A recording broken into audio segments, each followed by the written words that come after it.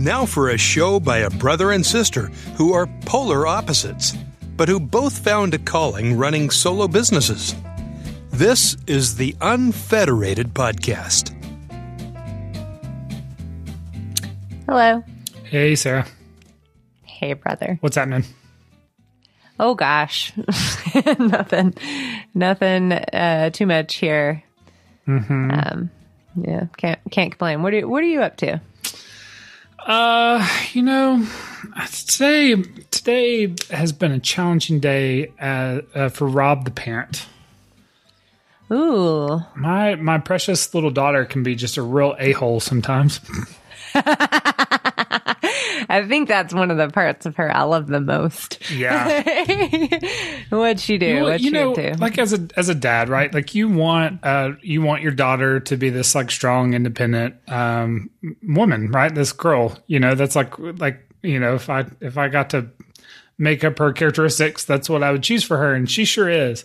And as great as that sounds on paper, when you parent her, sometimes you just want her to be like, this obedient, simple-minded, like, Stop being so smart. A little bit dumb, dim-witted, maybe is a good, docile. Yeah, just go with the flow. Don't question everything. But that's not what we got. So I'm glad she's. We're recording this fairly late in the evening. I'm glad she's asleep. I'm glad I'm done with her for the day. Yeah, that's. I had a friend visiting this weekend. Kristen from growing up. We've been friends for like 25 years now. And so we were getting to talk about that. And one of our friends told her that the amount of money you need to make in order to pay for childcare, like if you have a situation where the amount of money you make is similar to what you're paying for childcare. Our friend was like, if you are making $1 more than you're paying on childcare, you take the childcare because being with kids 24/7 is terrible. Yeah. Neither my wife nor I, bless the people who choose to do that because it's no walk in the park. But that's not us. I did have an interesting interaction the other day, yesterday, I think. That made me think about us, you and I, the show, this community. I was meeting with a friend of mine who was about to, she's about to do some traveling, and she was having an interaction with a coworker as we were meeting, and essentially it was this thing where the coworker, who I think was maybe her superior, her direct report or whatever, but was like, hey, you're about to go to town, just shut your computer, sign off, check out, we'll see you Monday, kind of thing, right? And she's like, I really want to get this thing done. I want to get this wrapped up. We got to get some progress on this. And it reminded me, it stuck out to me because that was exactly who I was when I worked, and I was traditionally employed. But it's funny because, who cares? Not your company, not money you're going to make, but right? This mentality of hey, I had to take vacation days, but for some reason, I'm going to spend those vacation days doing work. It was so ingrained. I mean, that was me, man. That was totally me. That was me too, but you're so right. I mean, from my perspective, listening to you say that, I was like, well, who cares? Yeah. And it stuck out to me because I remember my wife saying similar things to that to me, and she's been self-employed longer. And I was just like, well, you don't understand.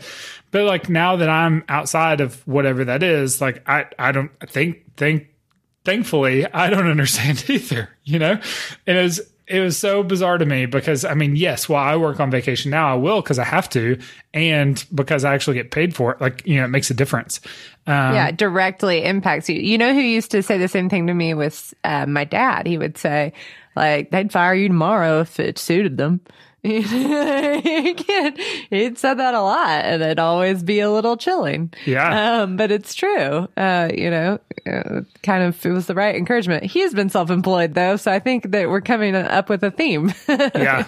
It was kind of bizarre to me because I felt like my eyes had been opened a little bit to that. And that notion, I actually wrote an article a couple years ago about the lies we believe about full-time employment. And one of the things was I called it blue collar overtime. White collar overtime. Sorry, because blue collar overtime, you actually get you get paid for, double. But white collar overtime, are you going to get paid? Maybe. When? We'll find out through next review. How much? Well, I don't know. I can't really tell you that now. But then we do it, and as traditional employers or employees, we're paying into this account that we don't ever get any influence on whether it gets paid out. We're building up this credit balance. Anyways, I was like, whew, all right. I went into the meeting or our coffee together, kind of stressed about some stuff in my small world. And then I left thinking, man. And then I had to sit in 5 o'clock traffic in Chattanooga, which is nothing compared to most big cities, but I don't have to do that anymore. And I was like, what is this? Why do people do this to themselves? So, anyways. It was just archaic brutality when you're not used to it. Yeah, so much so. It was a snow day today, and Denver Public Schools let out at 1. And nobody went into the office because why would you bother with driving through the snow and traffic and that if you didn't have to? But most people have to. It's just really nice when you don't have to, for sure. Yeah, gosh. So I had my in-laws came to town not long ago. 2 weekends ago. We've actually had family in town 4 of the last 5 weekends. So yeah.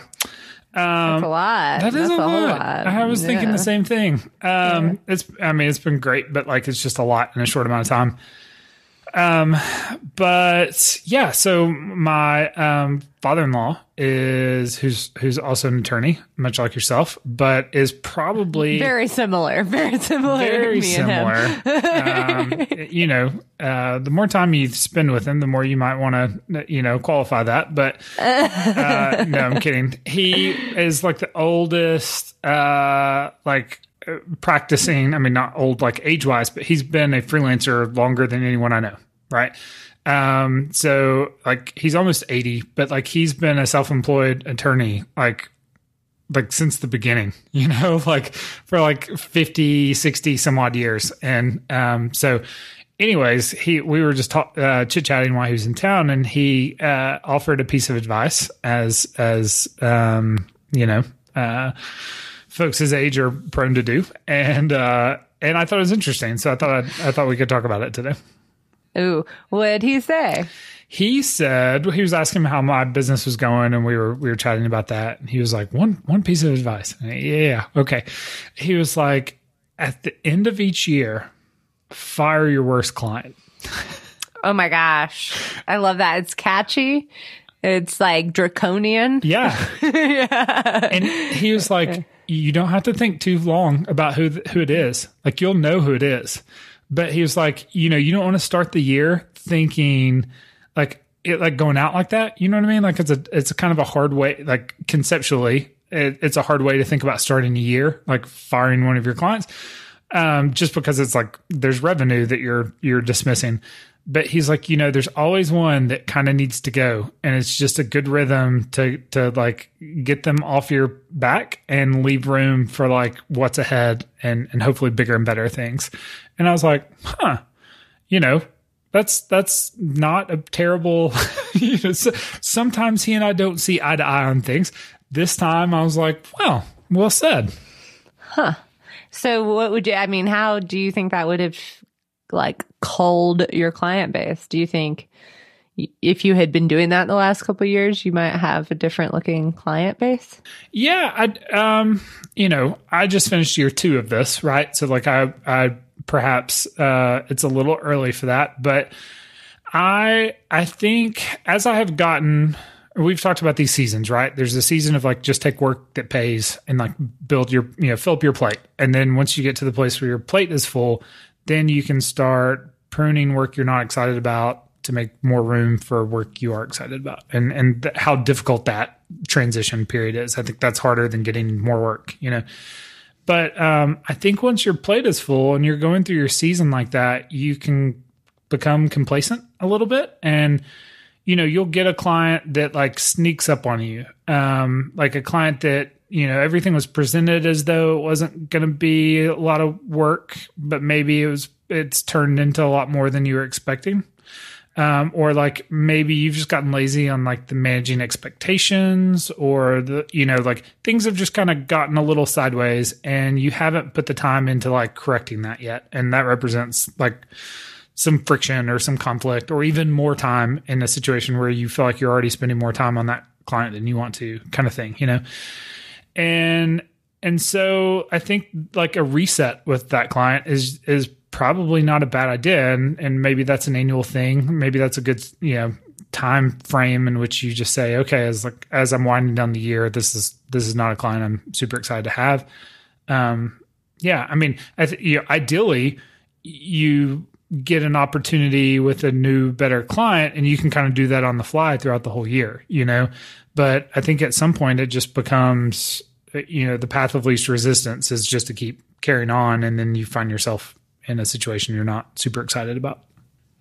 I like that. I think the slightly less severe approach is wise, like at the end of the year, to fire or, have tough conversations with your worst client to make them not so bad, or reprice, to make them, that's a good time to change, up your rates a lot so that your bad client becomes a decent client by virtue of how much money you're making. So. Yeah. And I think that's a great, I think the follow-up question of this is like, okay, well, how do you do that? And I think that's price is certainly one of those things, and that's one that you don't necessarily have to have like a super great relationship with the client to do, I think if you have a good relationship, another is just having a frank conversation with them that says, hey, when we started, we were talking about this and now we're doing this. Like, we need to adjust how we're doing this. But that takes some understanding, and some people are just kind of like, screw you. Like, that's not my problem. That's your problem. Right. And so it requires a little bit of empathy, but then the price, like when things renew, or maybe you just have like a rate change that you notify them in, that's certainly one that, a good way to approach that. I think it would come across, if you did fire them, way less personal by virtue of it being an end of the year thing as well. So instead of it being like June and things have been tense and come to a boiling point for one reason or another, and you say, I can't work with you anymore, you can say, hey, balancing book of business, and it looks like we're going to be moving a different direction. So letting you know that ending your representation, but happy to provide you referrals for other service providers in January 1. And it just seems more like strategic and dispassionate, which I think would be helpful. Yeah, it's kind of a good reset. And usually folks are busy then too. So, it might not be as might not feel as out of the blue, or, like a swift kick in that situation. But yeah, I think in my own personal situation, I've had a few of those clients that would qualify for that I've been able to just kind of part ways with, through other means, like it not have to come to that. But I've felt myself just more so in the last, 4 or 5 months, I've been dealing with that more, where I have like 1 or 2 clients where I really need to be, as I've gotten busy, I should have been more proactive on managing that, whatever that is about the particular client, and I just haven't. And it's easier to go do something else. Right. Yeah. And it's also, I'm in a position, and I know some of my colleagues are in analogous positions right now with this is really the first time it's happened for me, where I have a client who needs a lot of help, and hasn't been able to pay me, and they need to be doing another round of fundraising, which they need legal to do. in order to get money to pay me. So like, I can't stop doing work for them because, I'm like at the bottom of a hole, just digging and digging and digging. But the only way I might get paid is by continuing to work for them and rack up additional costs that may not get paid. And that's not an uncommon, unfortunately, situation for service providers to find themselves in. Especially with big clients who are not as sensitive to cash flow issues. I have a colleague who has a really big client and they just have, net 90 or something. And so at any given time, she's kind of walking on eggshells because she's got a lot of money out the door that she's waiting on getting paid for. And she, wants to keep working for the big client. Because they're a huge generator, but there's just so much more risk there. So long story short, if you're in a situation like that, where you're kind of still not leaving the poker table, then maybe the end of the year is a helpful cutoff for, okay, this is when I just have to call my losses and start fresh with the new year because I can't work for free forever. Right. Yeah. Yeah, when I think about the things that make clients good or bad, certainly getting paid is on that list, and the timeliness of getting paid is on that list. And thinking about which of my clients would fit this mold of taking this advice. I occasionally have the client that everything's just more. What's a good word to describe it? More complicated than it needs to be. I had a client reach out to me on a Saturday recently that was like, "Hey, we need you to do this thing. I'm sorry to bother you, but right now on a Saturday. Yeah, I need this and this is like such a small nuanced thing of what I do. So this is frustrating from that perspective, anyways. But it was like, hey, this post has done really well. We want to boost it. Like, okay, I don't know why this requires me to do it, but like, whatever. So went, boosted it, fine. Like, and then I started getting text messages of like, hey, it looks weird the way, like, we didn't want it to be show up as an ad. We wanted to show up as just like, to keep all the organic likes and shares and stuff. I'm like, well, that's okay. But we also wanted to just show it in this one state. Well, okay, like all of a sudden there's 15 layers of complication to this that like some of my clients know to just ask for all that on the front end and I'll just do it. And it's one thing.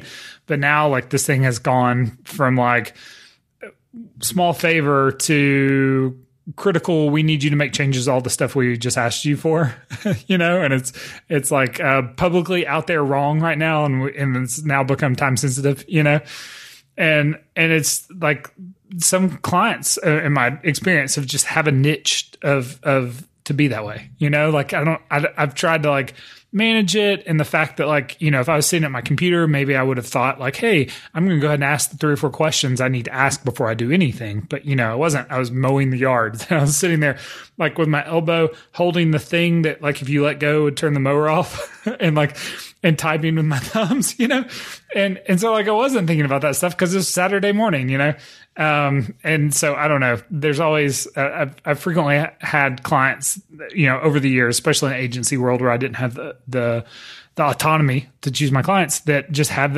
this aura about them where things just tend to be a little more complicated than they need to be. Do you regret, like, should you have said, sorry, I'm out of pocket right now, but I'll get to it Monday? Yeah. I had thought my biggest regret which is not as extreme, was like, I should have just finished mowing the yard, and gone in and like, quote unquote, gone back to the office and sat down and dealt with it, with my full attention. The fact that I only dealt with it with part of my attention in an effort to try to be timely and whatever, actually. And accommodating. Yeah. It kind of made things worse, Yeah. So yeah, it's situations like that I feel like I'm faulting because I'm lacking the self-discipline to say, no, I'll do this when I can, give it my full attention or when it's appropriate, Yeah. Yeah, I had something similar happen the weekend before last, where it was a huge document that would have cost like $100,000 in legal fees at a big firm that was turned around within 72 hours and sent out like seconds before the person who needed it got on a phone or got on a plane to go to Germany. So it was just like all day Saturday, back and forth, and back and forth. And I was proper, a laptop, like up sitting down, drinking coffee, working exclusively, but with the time crunch. And, I had somewhere to be. I actually had a business lunch on Saturday too. So I had somewhere to be, and all of that, resulted in someone responding and saying this one sentence in this 60-page document needs to be revised. So, which had I taken more time, I might have caught. I probably wouldn't have actually, because it was information that I didn't know, so it's kind of hard. But somebody would have caught it, somebody who knew. It's just tricky. It's really tricky to deal with accommodating clients and getting really good. I feel like at the end of a document that I create like that, in the footer, it should say created in 72 hours, right, and submitted on a Saturday under extreme deadline pressure. Yeah, 100%. Because once it's out there in the world, the same expectations apply to it that apply to the rest of your work. Mm-hmm. Yeah. That's one of those challenges, and I think in situations like that, you can spend for the right kind of client, you can spend an awful lot of time trying to reset things and make things good, and that's time that, some clients you can salvage that, right? Like it's just a misunderstanding and you can get things back on a good track. And then some clients, I think this advice kicks in and you just say, hey, it's not worth my time to try to fix this. If I got it fixed, it's no prize. It's revenue, and it's hard to say no to revenue, but, I guess it's just the wisdom behind knowing when it's right to hold them and when it's time to fold them. Yeah, exactly. Yeah, it is exactly that. Like probably, I think the Saturday thing, once I got into it, I realized, this is way too big for what we're attempting to accomplish here. And it would have been a reasonable time to say, all right, cut it. Reestablish expectations. I thought this was, it involved incorporating a ton of accounting documents into describing them. Mm-hmm. That's so hard. Yeah. Write 3 paragraphs describing these financial statements. That takes so much time. You and I have talked about this in the past because we kind of differ on this, and I think some of it is due to the nature of our work. But I try really hard to not let someone else's problem become my problem. And like to some degree, you could argue that's the nature of what you do, right? Like, you're looking for someone with a problem that you can help them with. And for me, some of these situations, these like Saturday morning crisis kind of things, is because someone else dropped the ball, right? And so I'm very reluctant to, unless it's super convenient for me. Even then, it often comes at a cost. I'm really reluctant to let them put that monkey on my back, Yeah, not your circus. Yeah, not your monkey. Yeah, 100% that, and like I said, if I do, I usually will try to figure out a way to frame it as like a premium, not because I'm trying to take advantage of someone that's in a bad spot, but just because I know that there's a lot more behind that door, and when I open it, like if it reeks of that before I even get to it, like I know once I start to dig into the project, there's going to be plenty more where that came from. And, so yeah. I think also setting expectations and then first is wise. Like I've started being able to say, like, if it's really urgent, I'll try to find some time to tend to it this weekend, but otherwise I'll get to it first thing Monday. And then when you do it on Saturday, people are stoked. Yeah. Yeah. 'Cause you've made it happen. Yeah. And I don't want to work on a Saturday or a Sunday or on vacation unless people are going to be grateful. It can be a really, really good moment for client development and to make people feel like you're a member of the team. Right. Yeah. That's a good point. And I think my mowing situation was one that like, I did it and I felt like I was looking for some of that. Oh, thank you so much for doing this on a Saturday. And what I got was like, oh, hey, like criticism.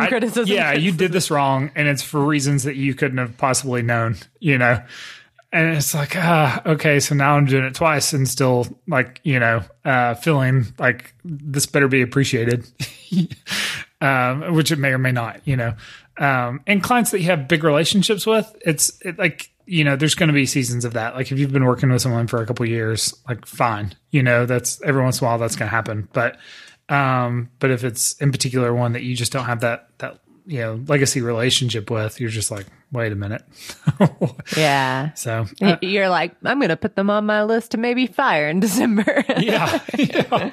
I'm thinking of who's the guy on is it Happy Gilmore that has the list of people to kill? And he marks it off. Wears the lipstick. Yeah. Thinking of that as like I need just a list a running list that I keep throughout the year. Yeah, that needs to be our show art for today's show. We haven't. I like that. Yeah, it's the dude from The Big Lebowski, right? Yeah, yeah. He's sitting there and he like. Gosh, what's his Adam name Sandler in Big calls, Lebowski? I don't know either. Calls and is like, "Hey man, I'm sorry for being such a jerk to you," and he's like, "That's okay," and then marks his name off the hit list. That was a good scene. Steve Buscemi. That's it, Buscemi. Oh gosh, but I don't know what his name is in The Big Lebowski, and that's going to drive me crazy. Quick, let's end the podcast. We have to go watch The Big Lebowski. There's no quicker way. I think you can just Google his name and Big Lebowski, and it'll come up. Not Danny. Well, it says Theodore, but that's not that right. Doesn't sound right. Yeah. Okay, we're gonna find Theodore Donald. No way. Okay, well, that was no way. Oh, they call him Donnie. You're right, not Danny. It's Donnie. Donnie. Yeah. All right. Because I remember dude yelling at him when they're bowling about everything. He's just constantly the one that's getting yelled at by the guy from Roseanne. Oh yeah. Yeah. This. All right, we're gonna end this. This is bowling. This isn't Nom. There are rules. That kind of thing. Yeah. Yep. Yeah. So I think that's a good takeaway. I would give your in-law advice on this point 2 thumbs up. Although I will use that advice as an excuse probably to not fire clients until December, which may or may not end well if over half of my billable hours never collect this year. I will be writing a strongly worded note to your father-in-law, typing it on my typewriter and sending it to his secretary to review. I listened to this podcast and they quoted you. I agreed. And there's certainly like constraints to this. Like if your book of business is a certain level mature, your plate is full and all that kind of stuff. But I've talked about in the past that like when I first started doing freelance, I was going to just subcontract for other agencies, because I quote unquote didn't enjoy working with clients. And like it turns out I don't mind working with clients. I just didn't like working with, a certain set of clients that I didn't have any choice in. And now that I have autonomy to the point you just made, like I don't necessarily have to wait to the end of the year, like if something sucks and like I can, and the accounting behind it, the economics of it makes sense, like set yourself free, Yeah, I would agree with that. And it's like plants, you have to cut them back to have them grow better. So probably making that an annual occurrence is easier than constantly redoing that analysis in your mind. Yeah, maybe that's a good reminder to prep your spouse on. Like, hey, if I complain about someone enough, you need to remind me that it's time to old yeller them, Yeah, old yeller them. Whoa. Anyways, good chatting with you. Good talking to you, brother. All right, next week. Talk to you then. All right. See it. Bye. You can find show notes from this episode at unfederated.studio. And if this podcast has helped you in your journey, say thanks by rating and reviewing the show in Apple Podcasts.